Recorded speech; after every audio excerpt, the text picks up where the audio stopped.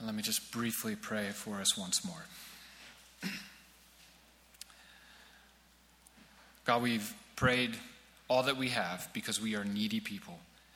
We've prayed for things that we cannot do on our own, that we need you to do, your work, Lord. We pray the same way for ourselves right now as we turn to your word, that your Spirit would give us understanding, that your Spirit would bring conviction and encouragement, that your Spirit would sanctify us by the truth here.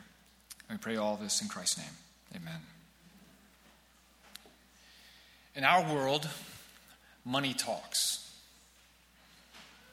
And that's because money gives us access to the things of this world. Things that we value, things that we feel like feel like will make us happy. And so if you really want something or value something, you tend to get behind it with your money. Whether that's a certain cause, a certain purchase, whatever you do with your money is indicative of your heart. And when it comes to our lives, that's really the issue. It's the heart. More than asking, where is my money? We want to ask, where is my heart? What is it living for? How can we know? Especially as it relates to God. One way that we can see where our heart is in relation to God is to look at how we spend our money or give it to bless his people. If you want to see where your heart is with the Lord, look at how your money is spent regarding his people. We see something of this in 2 Corinthians chapter 8. Look with me at verse 7. Now, as you excel in everything, in faith, speech, knowledge, and in all diligence, and in your love for us, excel also in this act of grace. I'm not saying this as a command. Rather, by means of the diligence of others, I am testing the genuineness of your love. For you know the grace of our Lord Jesus Christ. Though he was rich, for your sake he became poor, so that by his poverty you might become rich. And in this matter I'm giving advice because it is profitable for you, who began last year not only to do something but also to want to do it. Now also finish the task, so that just as there was an eager desire, there may also be a completion according to what you have. For if the eagerness is there, the gift is acceptable according to what a person has, not according to what he does not have. It is not that there should be relief for others and hardship for you, but it is a question of equality. At the present time, your surplus is available for their need, so that their abundance may in turn meet your need, in order that there may be equality. As it is written, the person who had much did not have too much, and the person who had little did not have too little. Well, the background of this passage is really helpful because it helps us read this text with the heartbeat of the whole letter. In the letter that we call 1 Corinthians, Paul had told them to put out of their fellowship an immoral brother, someone who was sleeping with his father's wife. And he ended that letter in chapter 16, verses 1 through 2, with specific instructions for setting aside money each Sunday to give to their brothers and sisters in Jerusalem who were suffering persecution for their faith and in great poverty because of a famine. And that way, based on this instruction that Paul's giving to this church, when he comes to them, he could easily just collect that offering and take the gift to Jerusalem. But when he came back, there was a falling out. They had not obeyed Paul in 1 Corinthians. They did not put that immoral brother out. In fact, Paul was opposed to his face, and no one took up for him. So he leaves and writes a painful letter calling for their repentance on this matter. Well, Paul got good news from Titus. After that painful letter, the one that we don't have, apparently they listened. They did repent. And so now, in this letter that we call 2 Corinthians, Paul's been pleading with them to be fully reconciled to him.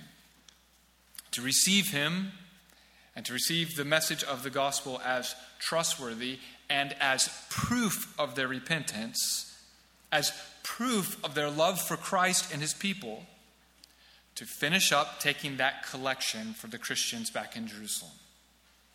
He's saying, as a proof of love for me, for the gospel, for Christ, continue taking up that collection. Finish the task. That's what he's talking about in this chapter. Finish the task and give to their need. And that brings us to our verse in verse 14. At the present time, your surplus is available for their need, so that their abundance may in turn meet your need, in order that there may be equality. And we're going to spend some time unpacking this text, and then I'm just going to list a bunch of ways that we can apply this text to our lives under one main exhortation. Here's the main exhortation. Display your love for Christ through gracious giving to his people in need. Display your love for Christ through gracious giving to his people in need. So let's unpack it. Paul begins this chapter pointing out the grace of God and the wealth of generosity that the impoverished churches back in Macedonia had given to the church in Jerusalem. He says, out of their extreme poverty, verse 2, they had given beyond their ability with abundant joy. Such a great example. Now, how's that possible? Well, verse 5, they gave themselves first to the Lord and then to Paul and Titus by God's will. So their grace-filled giving came from their commitment to Jesus and then to God's people according to their understanding of God's will.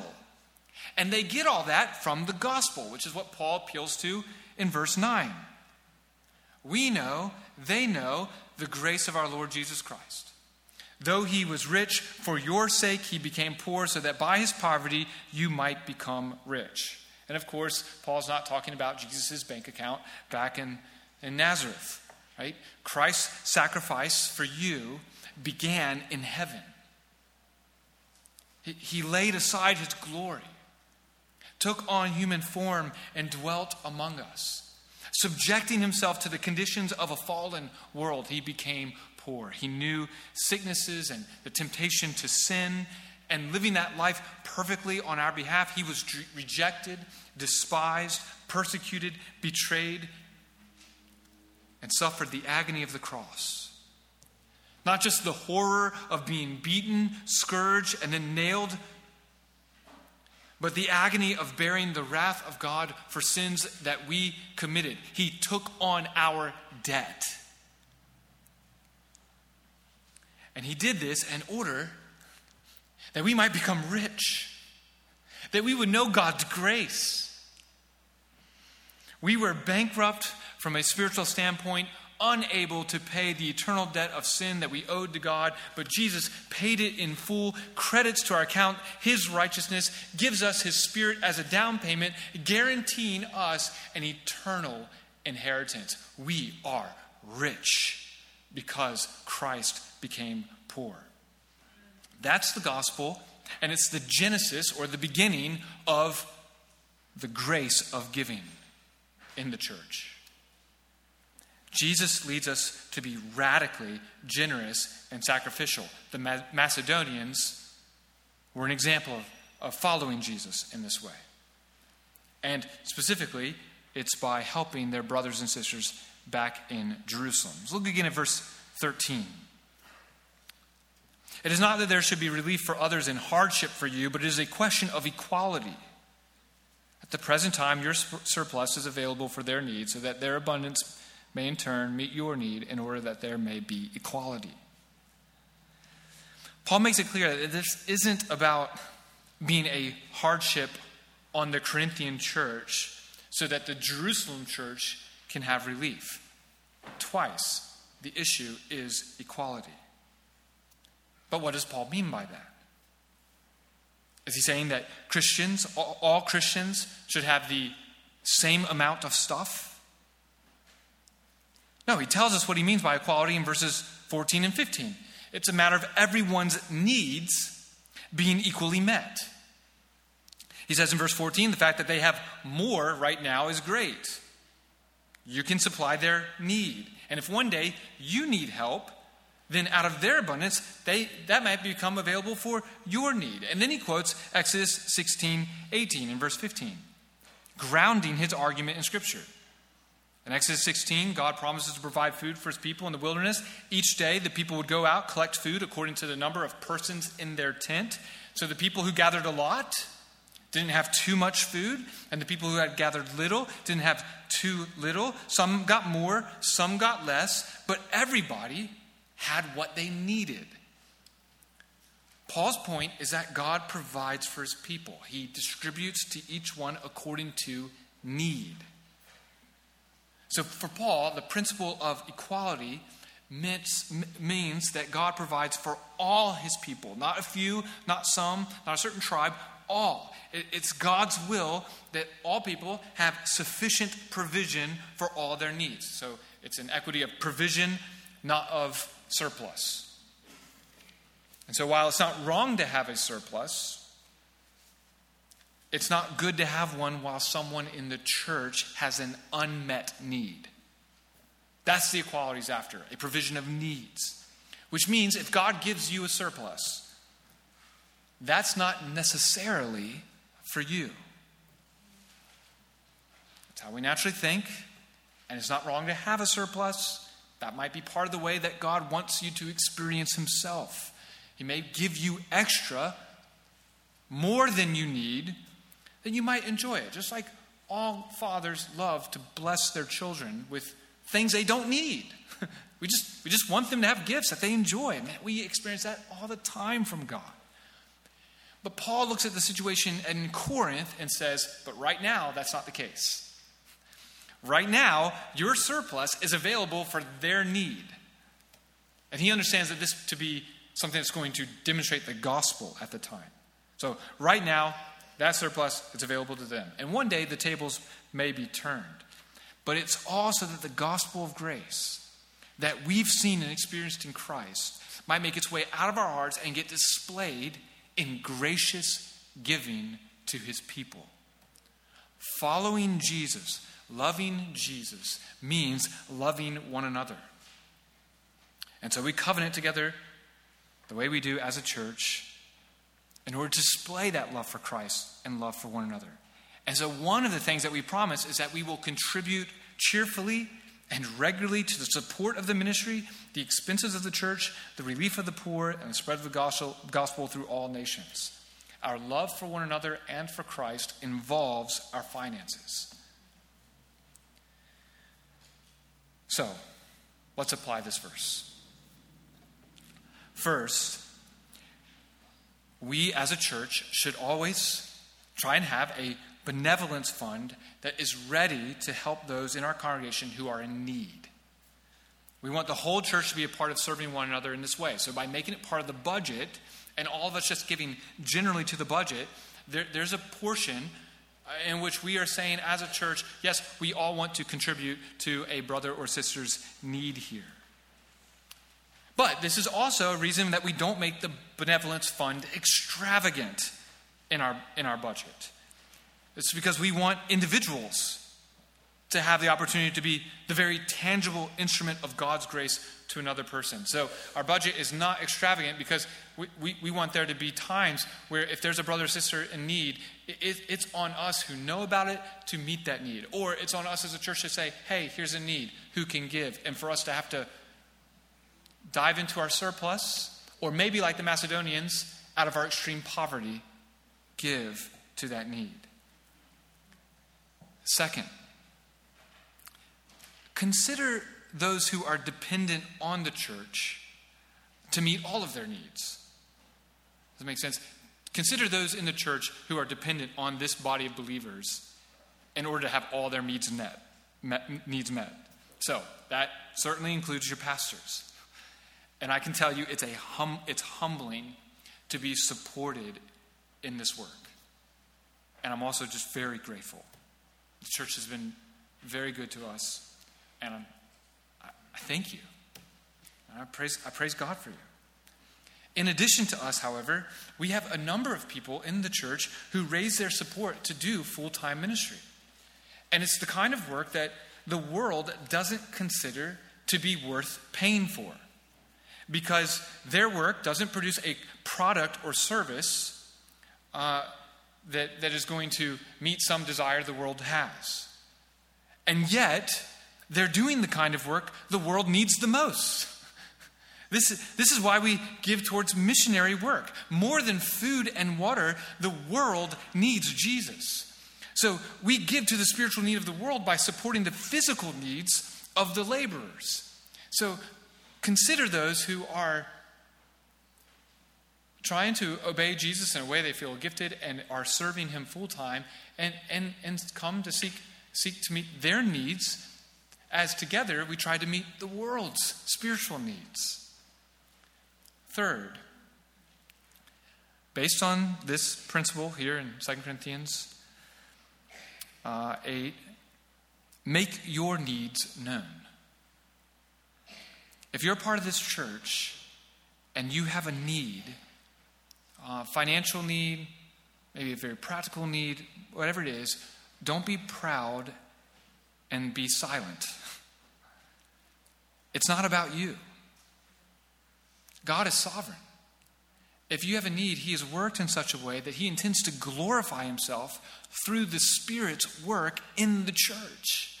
God's going to show off his grace through your need. So let him glorify himself and make your needs known. We all end up with needs for different reasons, right? Life is hard in this world. That's fallen. So we don't need to be quietly proud and not make these needs known. And yet sometimes there may be practical reasons for why you have needs. And so I'm thankful that we have Lewis serving us as a deacon of financial care. And what all this means is that if you have a need, you may be talking to Lewis, who will help us as a church know how to use the benevolence fund, but he might also be talking to you and asking questions about your finances in order to truly help you, if part of the help you need is managing your finances. But we're going to take care of our family. We are brothers and sisters, part of the household of God here at Grace Harbor, and we understand we have a responsibility to meet one another's needs. So if you have a need, do not worry. Bring it to God and bring it to the church. Fourth, guard your heart against needing a surplus so that you can display the gospel of Christ. And the way that you guard your heart against needing a surplus is by meditating on the grace of Christ towards you and the rich inheritance that has been promised to you, and pursue his kingdom first. Pursue his kingdom first. Otherwise, you can't obey this verse. The deceitfulness of riches and the desire for things choke out the word in our lives. That's Mark 4:19. Those who desire to get rich fall into temptation and a trap and into many foolish and harmful desires that plunge people into ruin and destruction. 1 Timothy 6:9. I don't know if you've read verses like that enough in the Bible, but often we are, I think, in the position of envying the rich. And the Bible, every time it talks about the rich, it's of great warning. Like, I do not envy you in that position. If you have a great surplus, there are warnings in Scripture for you, and there is also great responsibility. So, for your own soul, for your own spiritual good, for the physical good of others, be content with what you have. Pursue his kingdom first. Don't complain and wish that you could have more money to spend on worldly desires. And so, very practically speaking, if possible, make it possible to meet the needs of others. Or maybe I should say, make it possible to have an abundance.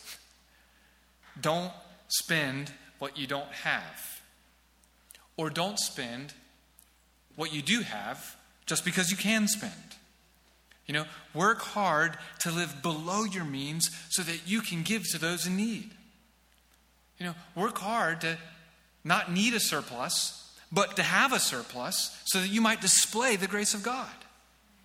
We want to save with the church in mind. I don't know, it's part of the budget planning process of your family, but you want to do that. Set aside some money so that if, we do a short-term mission trip where it calls on more people to go, you're ready to go. Or if you're not ready to go, you can give towards someone else. Be ready to increase giving to the needs that the whole church might have. Be ready to meet the immediate needs of someone beyond what the benevolence fund may do. And if we do these things, Paul says, it's proof of your love for Christ and for one another. And it brings glory to God in the church. Let's pray. Oh God, we pray that the gospel would truly touch our lives and penetrate our hearts in such a way that we are overwhelmed with thankfulness. God, that we would look at all the ways that you've blessed us and say that we have an abundance of provision and that we are experiencing your kindness everywhere. And that we would be ready to give. Give to the work of the gospel. Give to practical needs in this church. So that in every way, Christ is magnified among us. And we pray this in Christ's name. Amen.